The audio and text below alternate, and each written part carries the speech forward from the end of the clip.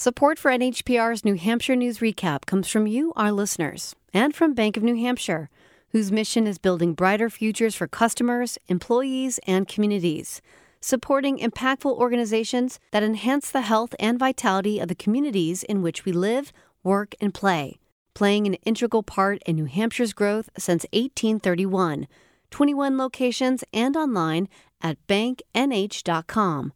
Member FDIC. It's Morning Edition on NHPR. I'm Rick Gamley, and it's time for the New Hampshire News Recap. We're getting into this week's top headlines. Lawmakers are looking to finalize a number of bills as we head into the end of this legislative session. That includes measures on redistricting, masks in schools, and an effort to establish a parental Bill of Rights in schools. Joining us now to talk about that and more are NHPR reporters Josh Rogers and Sarah Gibson. Good morning to you both. Good morning, Rick. Good morning. So let's start with lawmakers going back and forth this week on a bill that would establish a parental Bill of Rights in New Hampshire schools. That bill would expand parents' access to information about child's curriculum, school activities, and more. Sarah, can you tell us more about what else this bill might do? It would do a lot of things. I would kind of break it up into two sections. So one is it kind of collates existing law in New Hampshire related to basically parents' rights relative to public schools. So there are things on the books, but they're kind of scattered throughout New Hampshire law. Things like parents having a right to access school records of their kids, a right to potentially object to materials in health and sex education classes, that kind of thing. But then this bill also really expands parental rights and the kind of notion of what parents can direct versus what schools can direct. So there's some really broad language, such as parents have the right to direct the education and care of their child, or the right to direct the upbringing and the moral or religious training of their child. And, on the books, that probably makes sense to most parents, but it does potentially expose teachers and schools to litigation, because basically you can kind of say, well, the conversations in school about, say, transgender identity or racism or white supremacy, those are in conflict with kind of my value system or the upbringing that I'm trying to that I'm aiming for. And in fact, that could lead to substantial litigation against schools. That's kind of the fear with this bill. Yeah, and critics of the bill are saying that this would pretty much out some LGBTQ students to their parents. Can you talk more about that aspect of it? Sure. So, the language is a little hard to parse, but essentially in practice, the concern is that most schools are in the process of developing or already have anti-discrimination policies, which include language to essentially protect LGBTQ students. And so if, say, a student goes into their classroom and says, I'm actually using they pronouns, or I've changed my name, or I'm having questions about my sexuality and my identity, it's possible that if there's any kind of policy relating to welcoming and including students with LGBTQ plus identities, that parents would have to be essentially informed of those conversations, of those requests of the And that student. could set up conflicts, obviously, with anti-discrimination laws. Yeah, exactly. In part because, some students who are LGBTQ plus maybe are out at school or out in certain classes, but aren't out at their in their home environment, in part because of concerns that they would not be welcomed or in their home environment. Right. Now, many thought that this bill was done earlier this week. Republican members of the House and Senate had failed to agree on details, but it did come back, and we heard more debate yesterday. Josh, you were there at the State House. How did supporters revive that bill?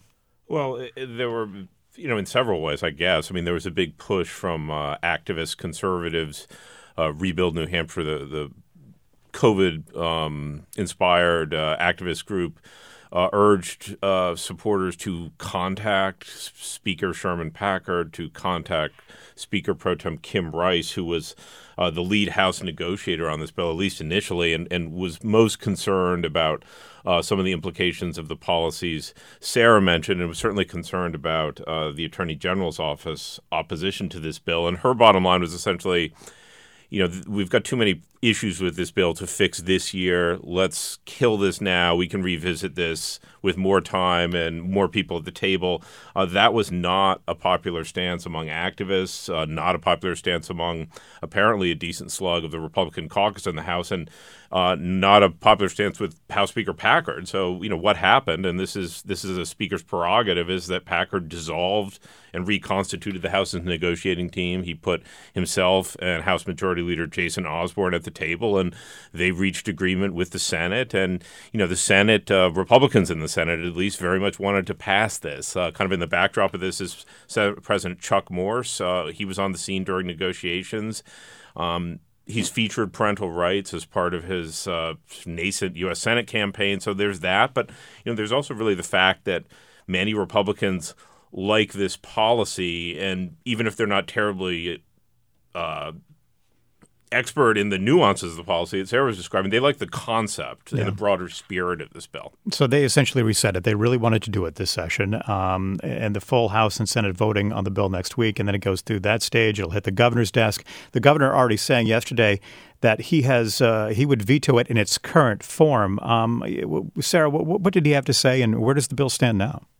Well, I mean, he was basically saying exactly what you said, that in its current form, it raises concerns similar to what we heard over the course of the week. In fact, even from the Attorney General's office. So the Attorney General's office went to lawmakers and said, we have, essentially warned them that some of the language in this bill could very much, put us in violation of existing anti-discrimination laws that we have on the books. And so there was real caution from the Attorney General's office, as well as caution from, advocates for survivors of domestic violence, concerns about confidentiality of students being violated were this bill to pass in its current form. So he basically said, there's enough concerns here that I'm going to veto the bill. So again, we'll see what comes out of this next week when it goes to a full floor vote for the House and Senate. I mean, they did insert essentially what amounts to a severability clause, which would allow portions of the law to stand if it was enjoined or deemed unenforceable.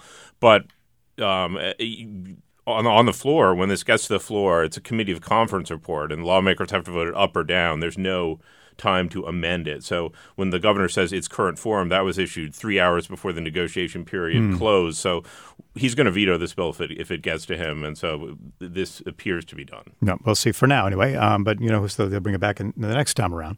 It's Morning Edition on NHPR. We're recapping this week's news with NHPR reporters Sarah Gibson and Josh Rogers.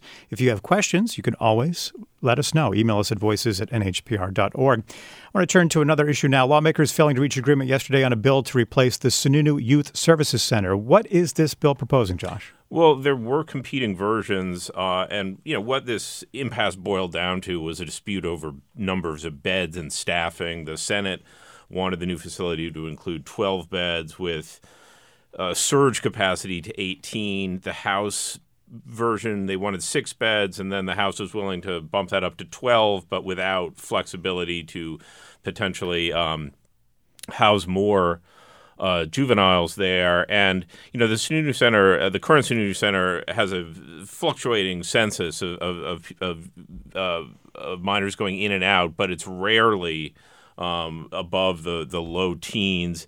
I mean, this bill died, but the will to replace the Sununu Center is widespread at the State House. Governor Sununu wants to do it. Leading Democrats and Republicans want to do it.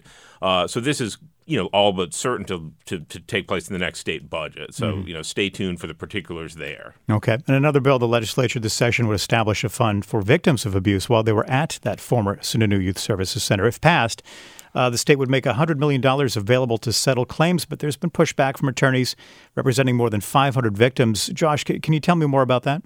Well, the plaintiff's attorneys see several issues with this fund, that the fund doesn't contemplate awards for emotional abuse. They say the caps on awards for physical and sexual abuse may be too low. And they also don't like that to resolve claims with this fund. Claimants would have to forfeit the right to pursue redress in the courts. Lawyers say the approach, their bottom line is this isn't sufficiently victim-centered and trauma-informed. This whole thing is really a a proposal that John Formella, the Attorney General, came up with. And he says that this bill aims to strike a balance and is stressing that victims can seek relief in the courts if they don't want to pursue this alternative way to resolve. So where does the bill claims. stand now? Well, it's going to become law, and I guess we'll see who's right in terms of whether this is an attractive option for people who've been harmed by the state to settle abuse claims. I know lawmakers have passed a bill that would ban mask mandates in schools. Now it needs the signature of the governor. It's moving to his desk. Sarah, if that is to become law, what would it mean for schools? So it would prevent school boards from setting mask mandates in their school buildings. And that's essentially how, mask decisions were made during the course of most of the pandemic. It was local control. It was up to school boards to decide whether or not to enforce a mask mandate. And this prevents them from doing so. However, it doesn't prevent towns from having indoor mask mandates. So there is a scenario where, in the future, the next COVID-19, pandemic type of thing we have, or if there's a huge surge and there's major concerns about transmission. If a town were to institute an indoor mask mandate, that would likely extend to the school building. So it doesn't mean that there will never be a mask mandate in any town in New Hampshire in any school in New Hampshire towns, but it does prevent the school board and the administration from making that decision. Okay. I mean, are kids still wearing masks in schools in New Hampshire? Has there been still widespread use of that? That's a great question. I think it really does depend on the school, but I've been in a couple different schools in the last few weeks and have noticed actually that quite a few at least teenagers, high schoolers, are continuing to wear masks, and as are a number of staff. I mean, I think a lot of people have welcomed the option to not wear them. It's just in terms of socializing and also some developmental things. I think it's been nice to feel a little bit more normalcy in the school buildings, but certainly a number of students and staff have continued to wear masks, maybe because of someone with concerns about getting COVID at home, who they want to protect, or just that's kind of become the norm for many of them. And has the governor expressed support for this particular mask mandate? I'm not sure. Or not mandate, rather, I should say this. Exactly. Yeah. Well, in the past, for a while, he was saying it's up to school boards to make the final call on mask mandates. But he did, in fact, this past spring, request that schools no longer require the mask mandates. So it seems likely that this is going to go through. All right. I want to ask you both before we go, what's next for your reporting, Sarah and Josh? What else you're working on right now? Any upcoming stories that listeners should be on the lookout for? Sarah? Sure. So I have been looking into behavioral issues in high schools. This has been something that's come up throughout the course of the year, this sense that even though we're trying to establish a quote unquote new normal, we're not really there yet. And so as a result, there's an uptick in mental health issues that we're seeing in high schools, as well as behavioral problems, which are very linked. So I'm looking at that and speaking to some staff and students throughout the state about how they're dealing with that. How about you, Josh? Well, I guess I've got an eye peeled to see what happens with redistricting. We didn't talk about that, but if the legislature and the governor can't agree on a congressional map, ASAP, it's going to be resolved by the state Supreme Court. There's also the filing period for candidates that kicks off June 1st. There's going to be big turnover in the New Hampshire Senate. 6 incumbents so far, by my count, are either riding off into the sunset or seeking other office. So there'll be some new folks in the state Senate. All right. We'll be watching for that, for both of your reporting. Thank you so much to NHPR's Josh Rogers and Sarah Gibson. You can find more of their work at nhpr.org, and we'll be here next Friday with more top headlines as always.